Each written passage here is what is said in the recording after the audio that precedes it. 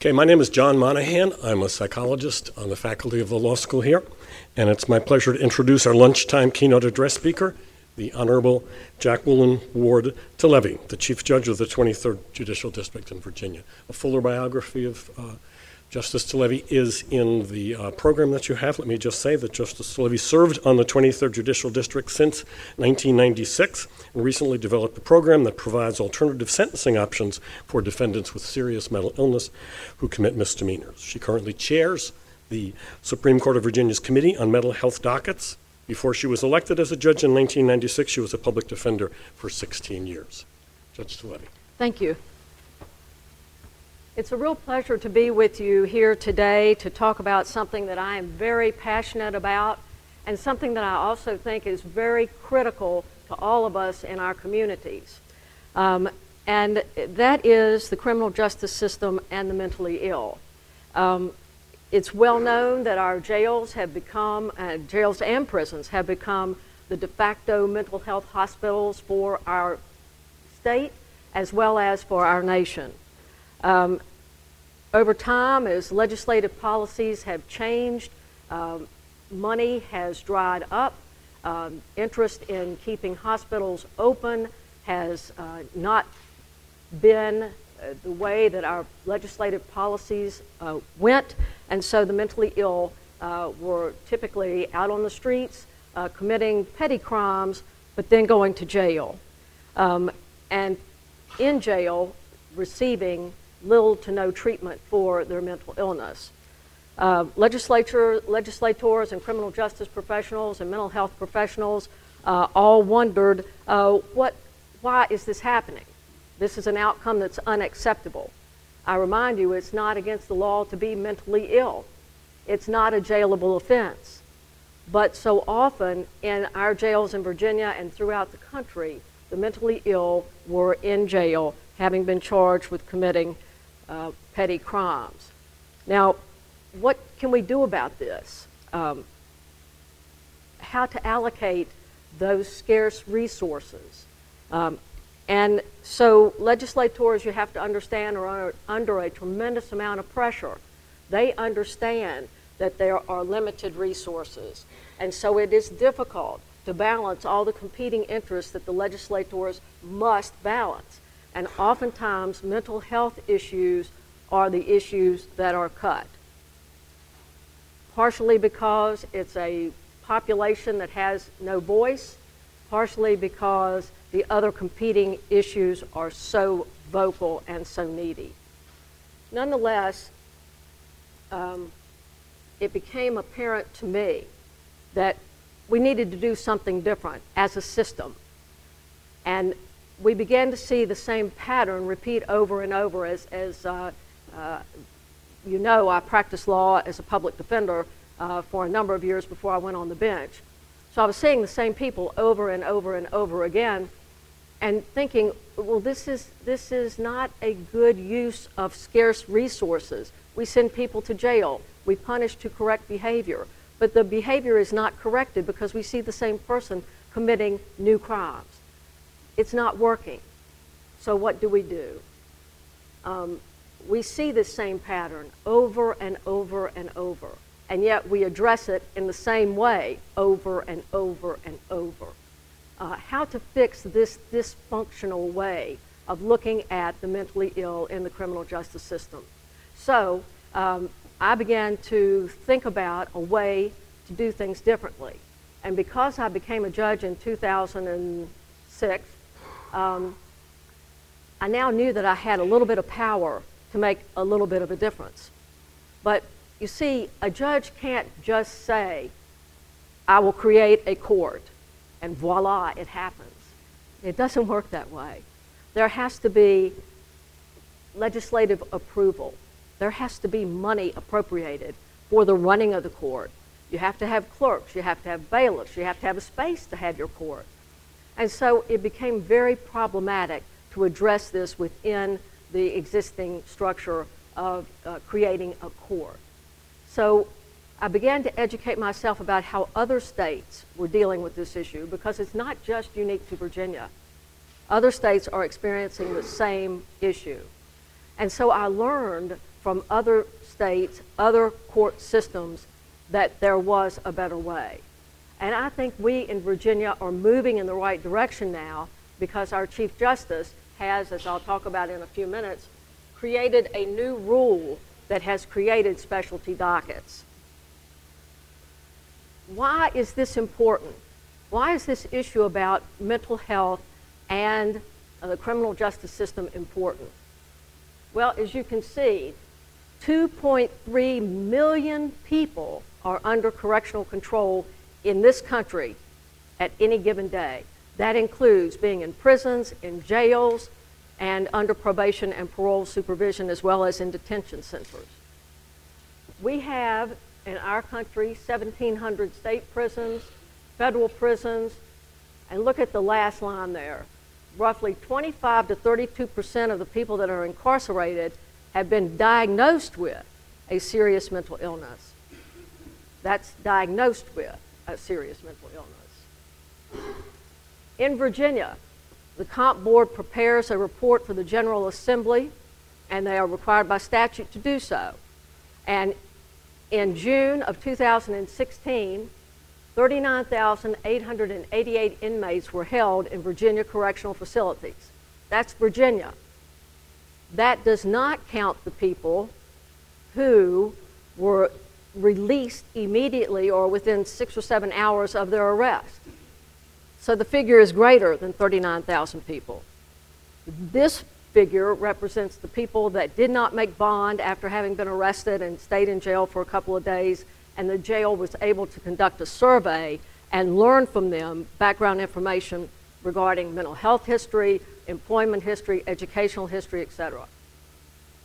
Of the 39,000, 6,554 were mentally ill. Bipolar depression was the most prevalent mental illness that was discovered, and 32% of the vets that were incarcerated had a serious mental illness. So what do we do in the community when we see a person who has a serious mental illness? We don't always call the police. We can get services in another way. The community service boards in the various regions of the state provide psychiatric services. They also provide other services, case management services, medication. They also provide case management to assist with housing and transportation, because oftentimes a person that is seriously mentally ill has those barriers of transportation. They can't make their appointments, or they have barriers of housing, so they're homeless. You know, it's really hard to keep your mental health appointment if you're sleeping at the shelter and you're kicked out at 8 o'clock in the morning after breakfast, and you're wandering the streets until you can return to the shelter at 5 o'clock that evening. It's really hard to keep up with, oh, I've got a 2:30 doctor's appointment. I wonder if I'll be able to make it. If you're worried about where you're going to sleep, if you're worried about what food you're going to eat, if you're worried about staying safe, that 2:30 doctor's appointment may get placed on the back burner on your agenda. So we know that we need to connect people with treatment. The key is how to do that. How can we do that effectively? As I said, there are shelters. There are also support organizations out in the community. NAMI is a huge organization that offers support to people who are in crisis and experiencing mental health issues. And of course, there are private psychiatric providers and counselors, and of course, the psychiatric hospitals. In Roanoke, we have a crisis stabilization center, which has been a tremendous help for the police officer who responds to a 911 call. One case in particular, the man called and said his eyeballs were on fire and he needed help. And when I heard the case, his defense attorney said, well, if your eyeballs were on fire, Your Honor, you'd call 911 too. And I thought, he's probably right, I would. Hopefully I'll never get to that point. But the point is that he called 911 looking for help. And the police officer knew that he was mentally ill, the police officer would much rather take him to the crisis stabilization center than take him in front of the magistrate and charge him with making a false 911 call. The police officer would also rather charge him than take him to the ER, because that's hours spent at the ER waiting for this person to be received into the ER under an emergency custody order or a TDO. So we have to bear in mind that some of these stresses on our system kind of push the police one way or the other. If I'm a police officer and I know I'm going to spend 6 hours in the ER with somebody whose eyeballs are on fire versus taking them to the magistrate and being done with it in about 45 minutes, hey, that's a no-brainer. That's a no-brainer.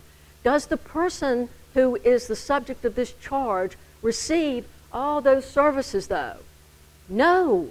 He goes to jail, and studies show that people who have serious mental illness, who are incarcerated, they stay in jail longer.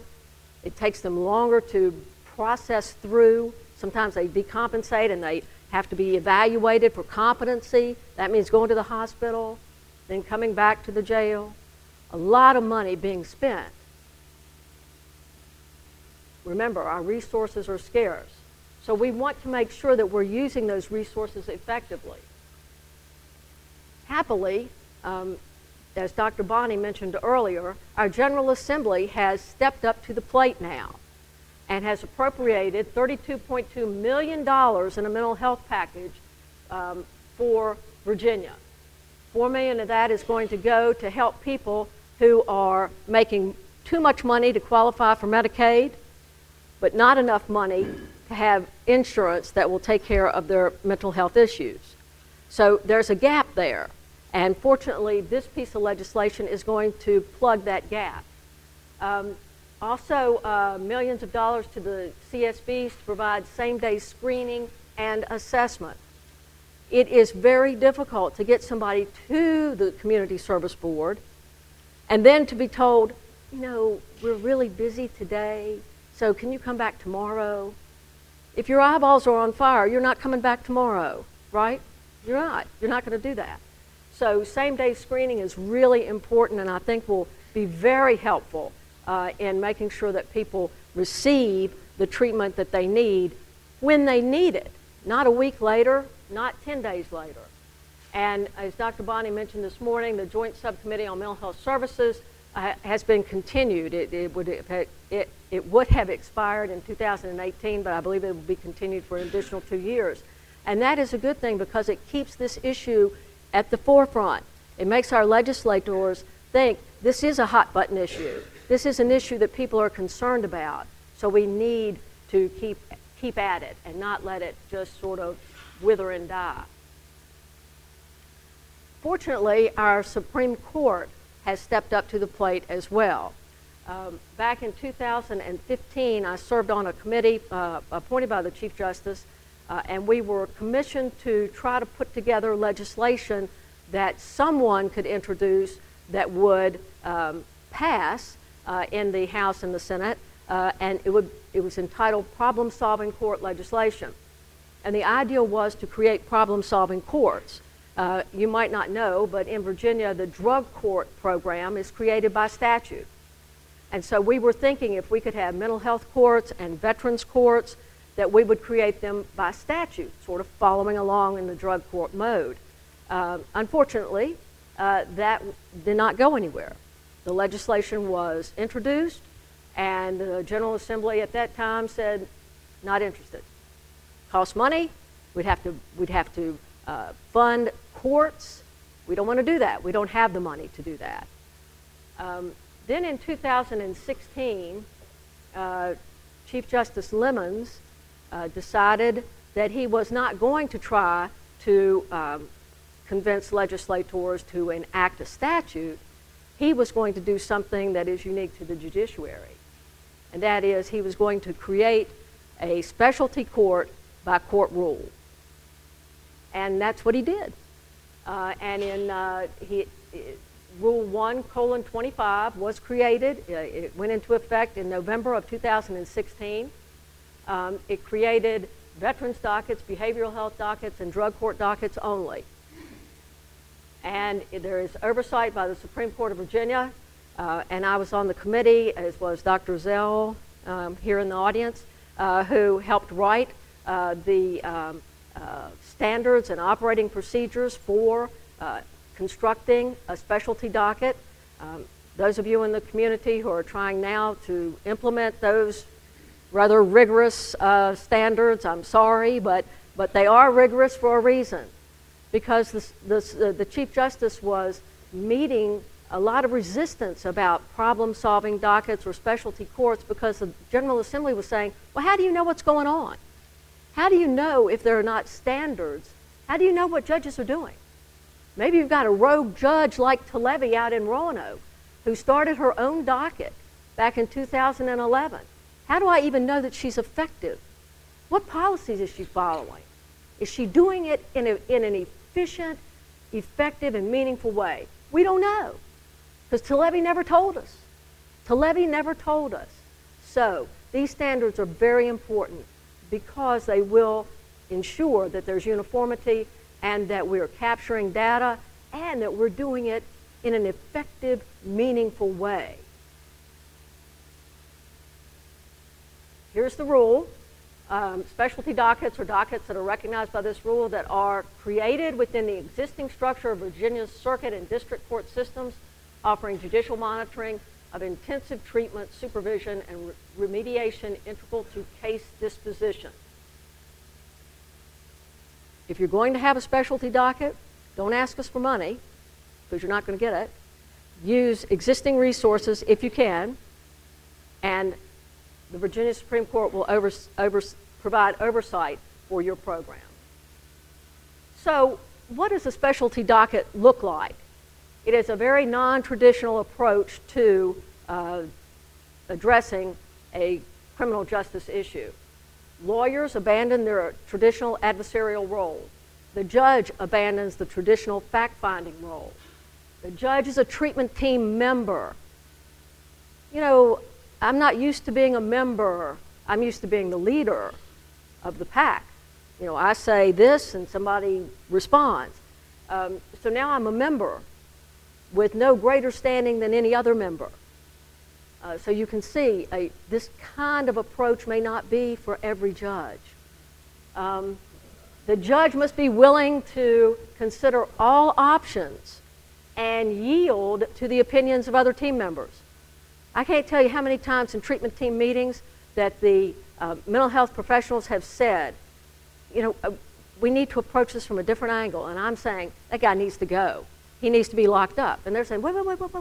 You know, here, let's try this. Let's do that. Let's change medication. We haven't got it right yet. And if we haven't connected the defendant with the right services, then we really are not doing the job that we said that we were going to do. So if you lock him up, that accomplishes nothing. Let's see if we can't make the cocktail right. And sometimes we're all in agreement. You know, you've got to go. But the judge must be willing to abandon the traditional role and be willing to yield. The prosecuting attorney and the public defenders are treatment team members, and all members are engaged in the process of developing a treatment plan. The criminal justice system does not know about treatment plans. We know about guilt or innocence. We know about punishment. But we don't know about treatment plans.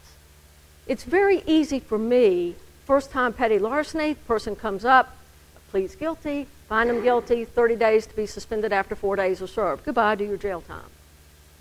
I don't need to know anything else about that person, right? In the traditional format, or I try the case on the traditional format, represented by counsel, Commonwealth's attorney is there, we try the case, the guilt or innocence, I make that determination, then I determine punishment, done. I might suspend the sentence, but I don't get involved in a treatment plan. I'm moving on to the next case. I'm in the General District Court, which, oh, by the way, I've got about 75 more criminal cases right behind this one that I have to try before noon or 12:30, because then at 2 I'm going back on the bench to try my civil docket in the afternoon.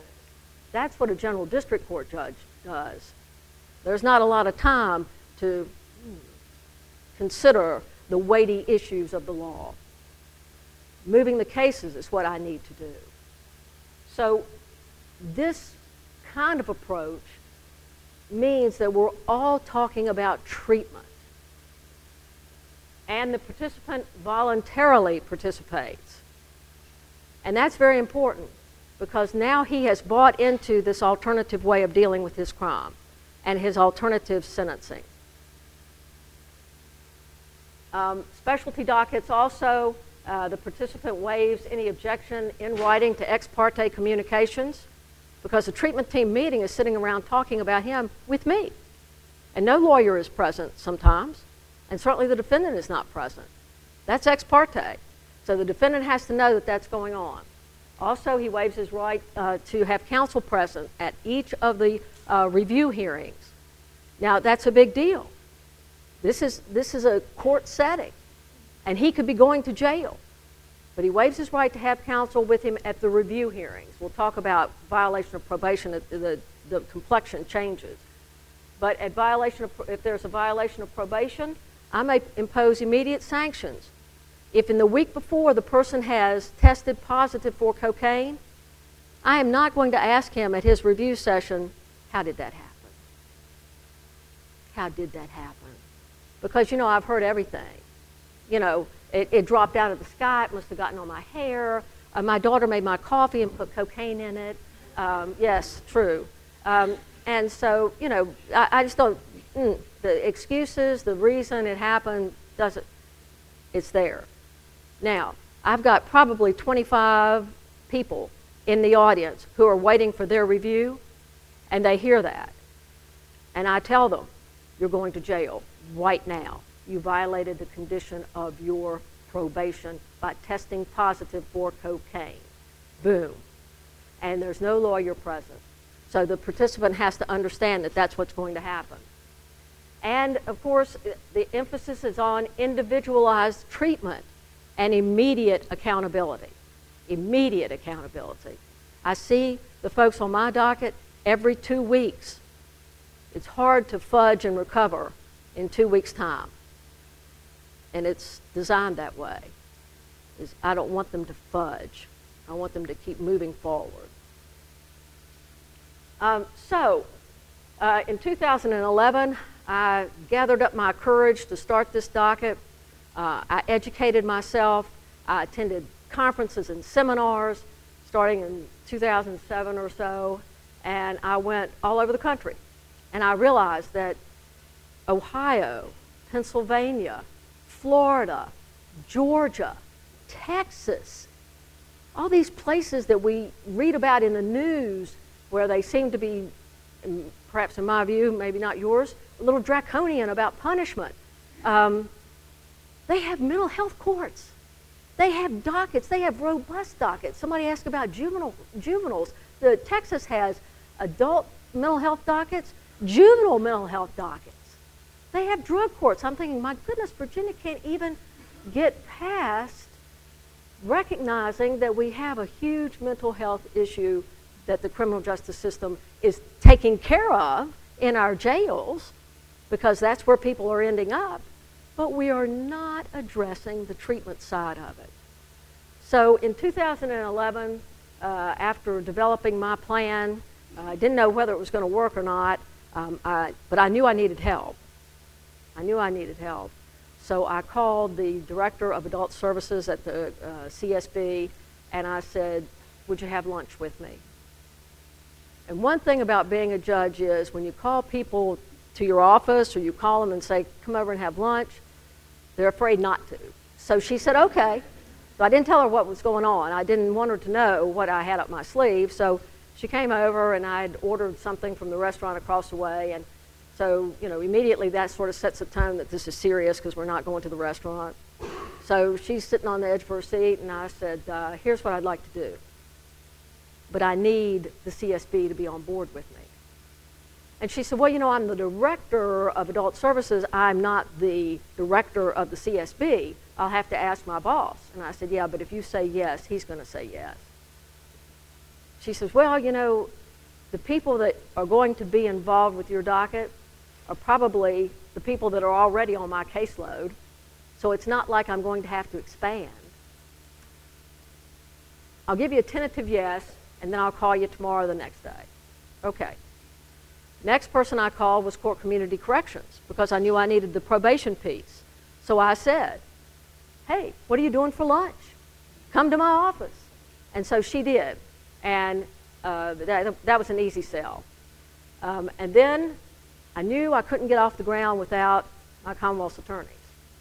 I knew the defense bar would be in favor of it, so I didn't even bother them. I didn't want to get their hopes up in case they were dashed. So I called my Commonwealth's attorneys, and same ploy. And the first one that came over was from the city of Salem. And I said, this is what I want to do. And I said, and the carrot at the end of this big stick is that I want to dismiss the charge at the end. If the person survives 12 months of probation this way, I want to dismiss it at the end. Well, I don't know. I said, give me 60 days. Give me 60 days, and let's see. So he said, all right. And then the Commonwealth's attorney in Roanoke County agreed as well. And so off we went. And the first two people that were on the docket were two 19-year-olds. Both of them had committed petty larceny from where? The place that most everybody steals from, Walmart, right? So they had taken some stupid stuff. I don't remember even what it was. And I needed to know that they had a mental illness. I mean, that's the criteria here, right? You know, just feeling sorry for people, or, you know, seeing you're 19 and, you know, you're too dumb and you shouldn't be punished for the rest of your life with a petty larceny conviction doesn't cut it. So for me to be true to the mission that I was trying to put forth, the person had to have a serious mental illness. The one woman had been raped by her grandfather and had dropped out of high school because the school began to realize, or her student friends began to realize, that this is what was happening. Her mother couldn't believe that her father had done this, so she was not giving the young girl any support, and so the young girl was being made to testify against her grandfather, and of course she wanted to be anywhere other than school with her friends laughing at her, etc. So she decided that she was going to drop out of school. And of course, when she did that, she had nothing good going on and ended up at Walmart stealing. The other woman had a very destructive relationship with a man, and he was physically abusing her, but it was his birthday. And so she wasn't working because he didn't like for her to go out of the house, so she thought she needed to go to Walmart to steal something so she could wish him a happy birthday. She was depressed. The other woman was depressed as well. So they entered their plea, as indicated, they entered their plea of guilty, and I took the whole case under advisement. And the Commonwealth's attorney was right there, and he says, all right, Judge, so I'm going to give you a little latitude on this one, but if they do not do what they need to do on probation, I'm going to file revocation proceedings, and I want you to convict, because you already found there's sufficient evidence to support the charge. You got a deal. So the young woman that had been the rape victim, she decided that she was going to go to school. I provided her with mental health treatment. She began to just thrive. I referred her to Sarah, which is the counseling for rape victims. They got her interested in education. She went to the community college. She began to take classes like math and science, and she got her 2-year degree in a year. So she was very committed and very smart. And then she moved out of the Salem area, and she began to work for a university, large university in the mountains, and she began to work as a clerical worker. And by the time that she had worked maybe three or four weeks there, She came back for her final review. And I said to the prosecuting attorney, you gave me more than 60 days, but look at this. She would never have gotten a job like that with a petty larceny conviction. She would never have received the treatment that she needed at that time had I just simply treated her in the traditional way and given her a conviction and been done with it. Now she is an assistant to a dean at that very impressive university in the mountains. Why? She's smart, she's capable, and she doesn't have a petty larceny conviction on her record for a mistake that she made when she was 19. In my view, that's all I need to say about looking at things in an alternative way. The other woman was more depressed, had more issues. We had this abusive man in the household, and that took a lot longer. But she stayed with her services. She did not commit new crimes. She did not go to school, but she started her own little remodeling business because she left the controlling man and found somebody that was a bit nicer to her to live with. Now, is she going to be a Rhodes Scholar? Is she going to be President of the United States? No, of course not, but neither am I. But the fact of the matter is that she doesn't have to say on an application, conviction for petty larceny. All she has to say is, these are my qualifications for this job. Lisa asked me to tell a couple of stories, and those are the only two that I probably will tell, although I might tell more. And then there are some that, you know, the wheels fell off, and you know, people say, oh, bleh, this is too much. I don't want to do this program. It's too hard. I have to see you every 2 weeks. I have to keep appointments with probation officers. I have to take my medication like I'm supposed to. I can't drink. I can't do drugs. This is too hard. I don't want it. I arraigned a young man last week who had been in the program, but who had told me, it's too hard. I can't do it. I don't want to do it. Take me out of the program. So I did. He was charged with trespass. He was trying to break into somebody's garage so he could sleep it off like 3 o'clock in the morning, and he was charged with trespass. So I found him guilty of trespass and imposed a 60-day jail sentence, and he was on his way. I arraigned him last week for possession of heroin. And I said to him, I am so sorry to see you like this. And he said, I'm sorry I wasn't smarter 2 years ago. So when you extend services to people in a different way and give them an incentive to do well, surprise, sometimes it works. So what we do with the therapeutic docket is anybody can make a referral. Anybody can make a referral. The Commonwealth's attorneys now make referrals. And the screening and turnaround time is about 2 weeks. I have a docket coordinator who I refer the person to. The docket coordinator is also clinically trained, makes the screening. If the person doesn't have a mental illness, then the person does not qualify for the program. It's just that simple. And I have on occasion said that to people. The good news is you do not have a mental illness. The bad news is you committed larceny. You got to go. That's the bad news.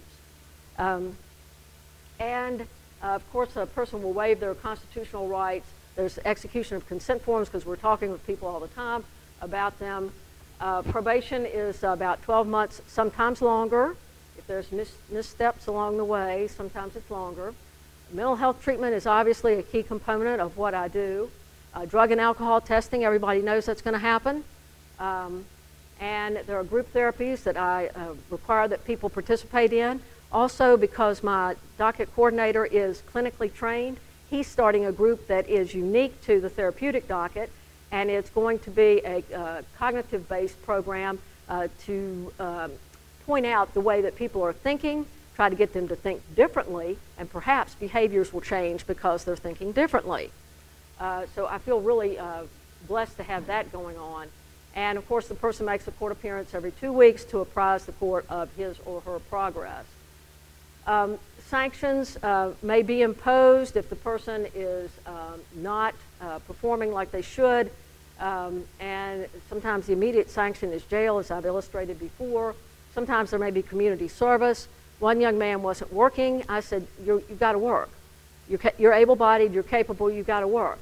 He said, I'd rather stay at home and do video games. I said, well, no, that's not the way it works here. So you'll either do community service or you'll get a job. Within 2 weeks, he was working as a server at a local restaurant. I said, why didn't you want to do community service? If I have to work, I'm going to make money.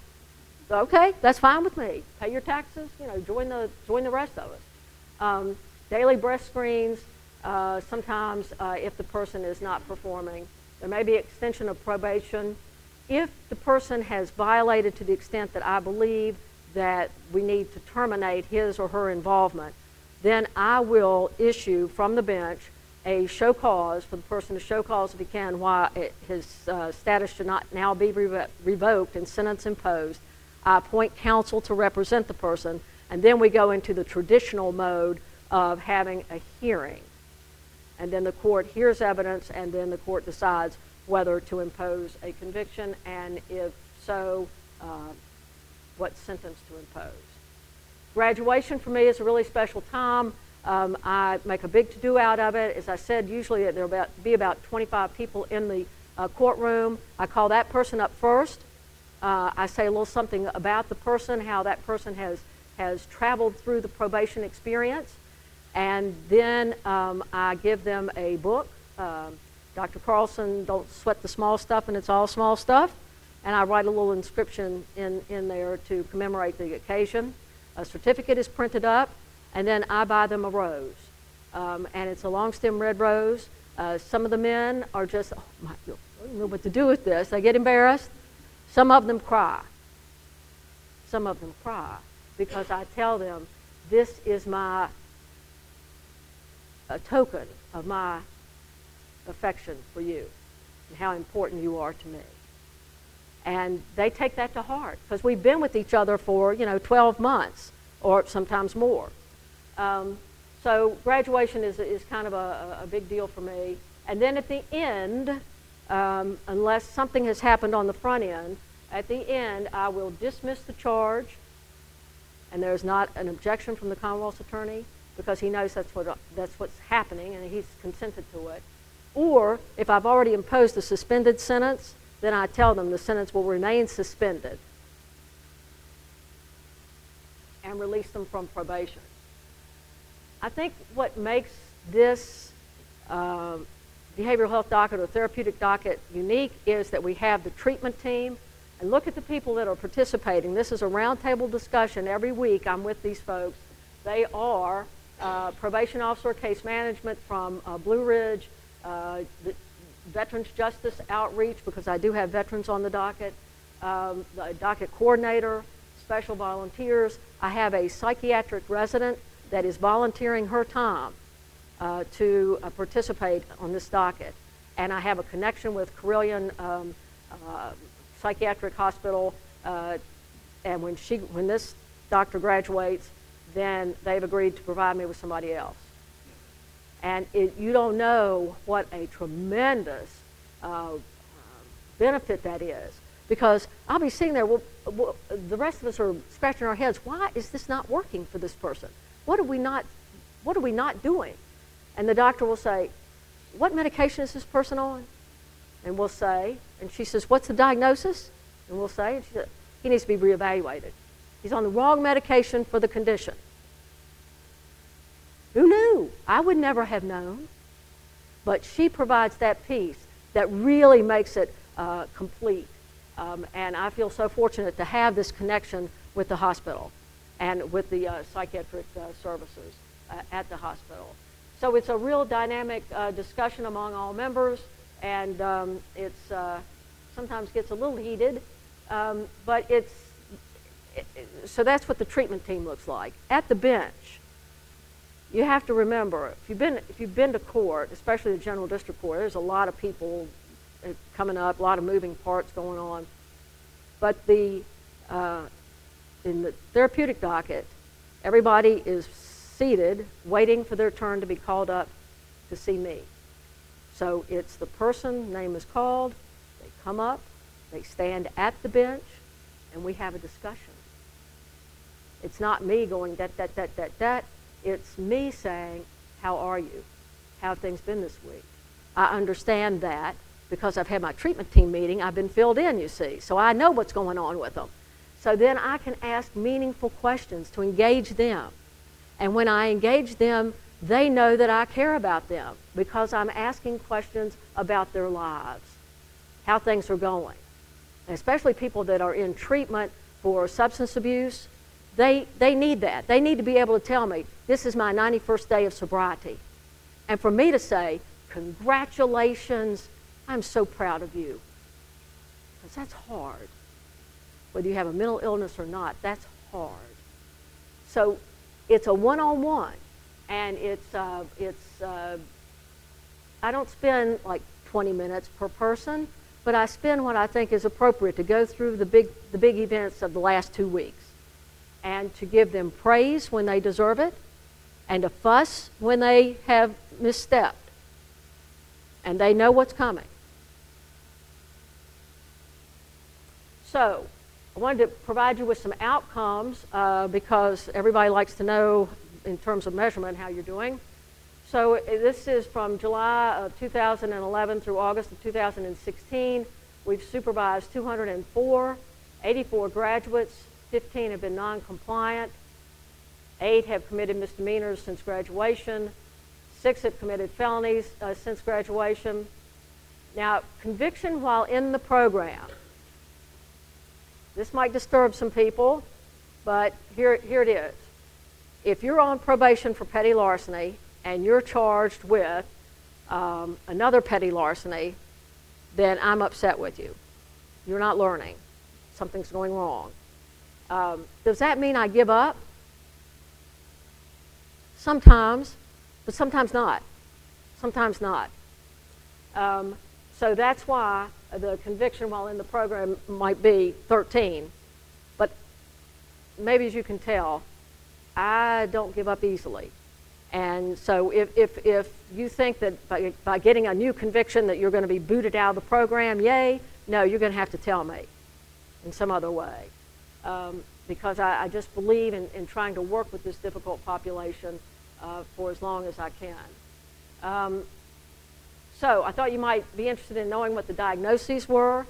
As you can see, schizophrenia, major depression, bipolar, PTSD, which, as someone said earlier, doesn't just stay in the military. We're learning more and more about it, and it is not unique to the military. Borderline personality people, they are the hardest people to work with. I know that you'll agree with me on that. And offenses, failing to register as a sex offender. This was, Virginia State Police came to me and said, this guy is mentally ill. We've been through the probation route with him. He won't register as a sex offender. Will you supervise him? Because I know that what you do is intensive and you're working to try to get him into treatment.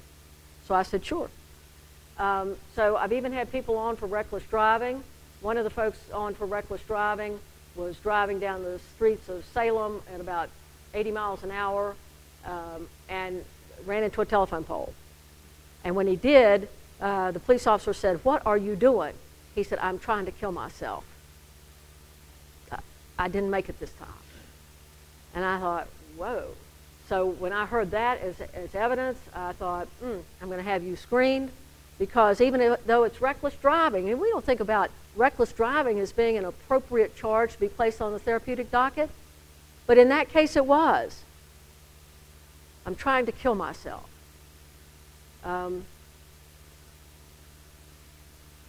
Let's see, anything else? Just to show you the variety of charges. And of course, the biggie, petty larceny. I don't know why that is, but it is the biggie. Of course, we have Walmarts all over the place in the valley, in Roanoke Valley, so that may contribute to it. But so, what does a typical person look like who's on the docket? Many are employed. Many are employed. Some are retired. I had a retired school principal on the program. Stealing from Walmart, he's 73 years old. his wife died. Now he's at home by himself for the first time in 50 years. His children live out of state. One of them lives in Chicago, the other one lives in California. They're checking on him, but it's, hey, Dad, how are you? And of course, he's putting up the brave front, I'm fine, I'm fine. What he's doing is he's going to Walmart and stealing cans of food. Like he's in some sort of siege. And he's hoarding. He's hoarding the food. And Walmart sees him and they stop him and, they know him and they say, oh my goodness, what are you doing? Well, I meant to pay for it. But eventually it got too much, so they brought him to court.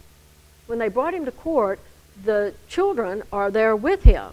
And they're saying, you can't convict our dad. And I said, why not?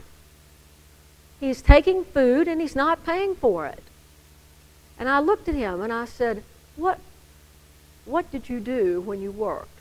He said, I was a school principal. I said, what has happened in your life? He said, my wife died. I said, see about that. So I took that charge under advisement, referred him to the VA because he was a veteran, and come to find out, hugely depressed. Now, how that translates into the behavior of stealing, I'm not smart enough to know. But I do know that he was desperate for help, and he wasn't getting it. So, of course, he was a success story on the docket. And his children began to realize that they needed to spend more time with Dad. Services at the VA gave him relationships and people in his life. He found a nice lady that they go traveling now. I mean, he's a different man. Not because of anything that I did, but because of the services that the VA provided and me just asking a couple of questions. That's all it took. And then using common sense. I mean, it's not like I'm a rocket scientist, it's really not. So I've had PhDs. That was the principal from the local high school. Many people are divorced. I guess the average age is 25, 26, but that guy was in his 70s. I had one lady that was 80 that stole grapes and a tomato from Super Dollar, and Super Dollar wanted to prosecute her. Yes. So she did well on the therapeutic docket as well. She was an artist. She was a painter. That's what she did during her early years. And she wanted to paint me a painting. I said, oh, no. But she successfully completed in 6 months. So where do we go from here? I think we're in a positive place. I think we're on the right track.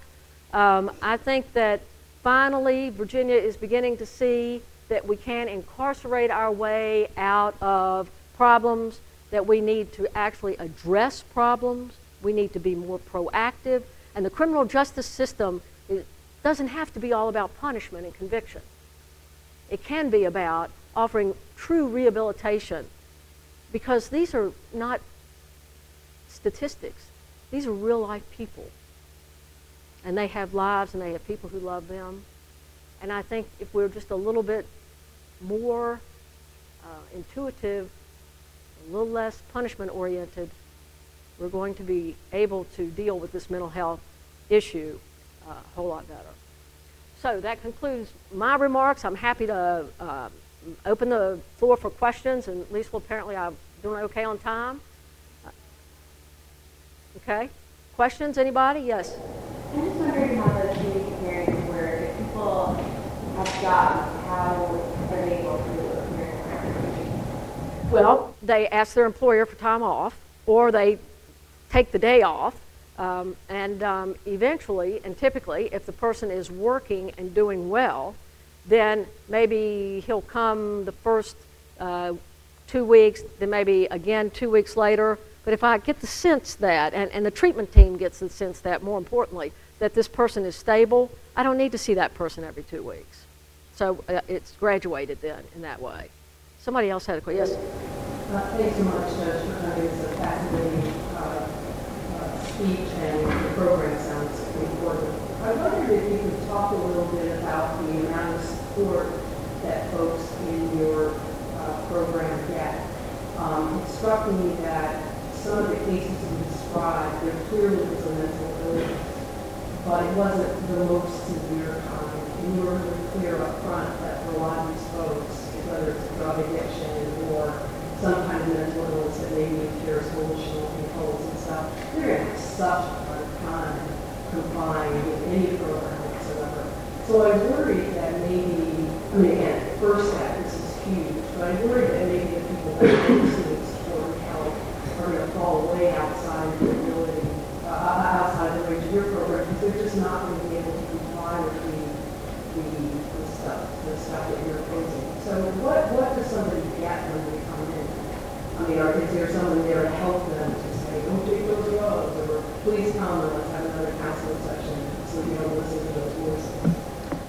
I have people that are schizophrenic, that are disabled, that cannot work, and so I have to make allowances for folks. I mean, I have to meet folks where they are. But the point of the program is I expect you to be successful. Now, it doesn't mean necessarily that you have to get a job and, you know, pay your child support and blah, blah.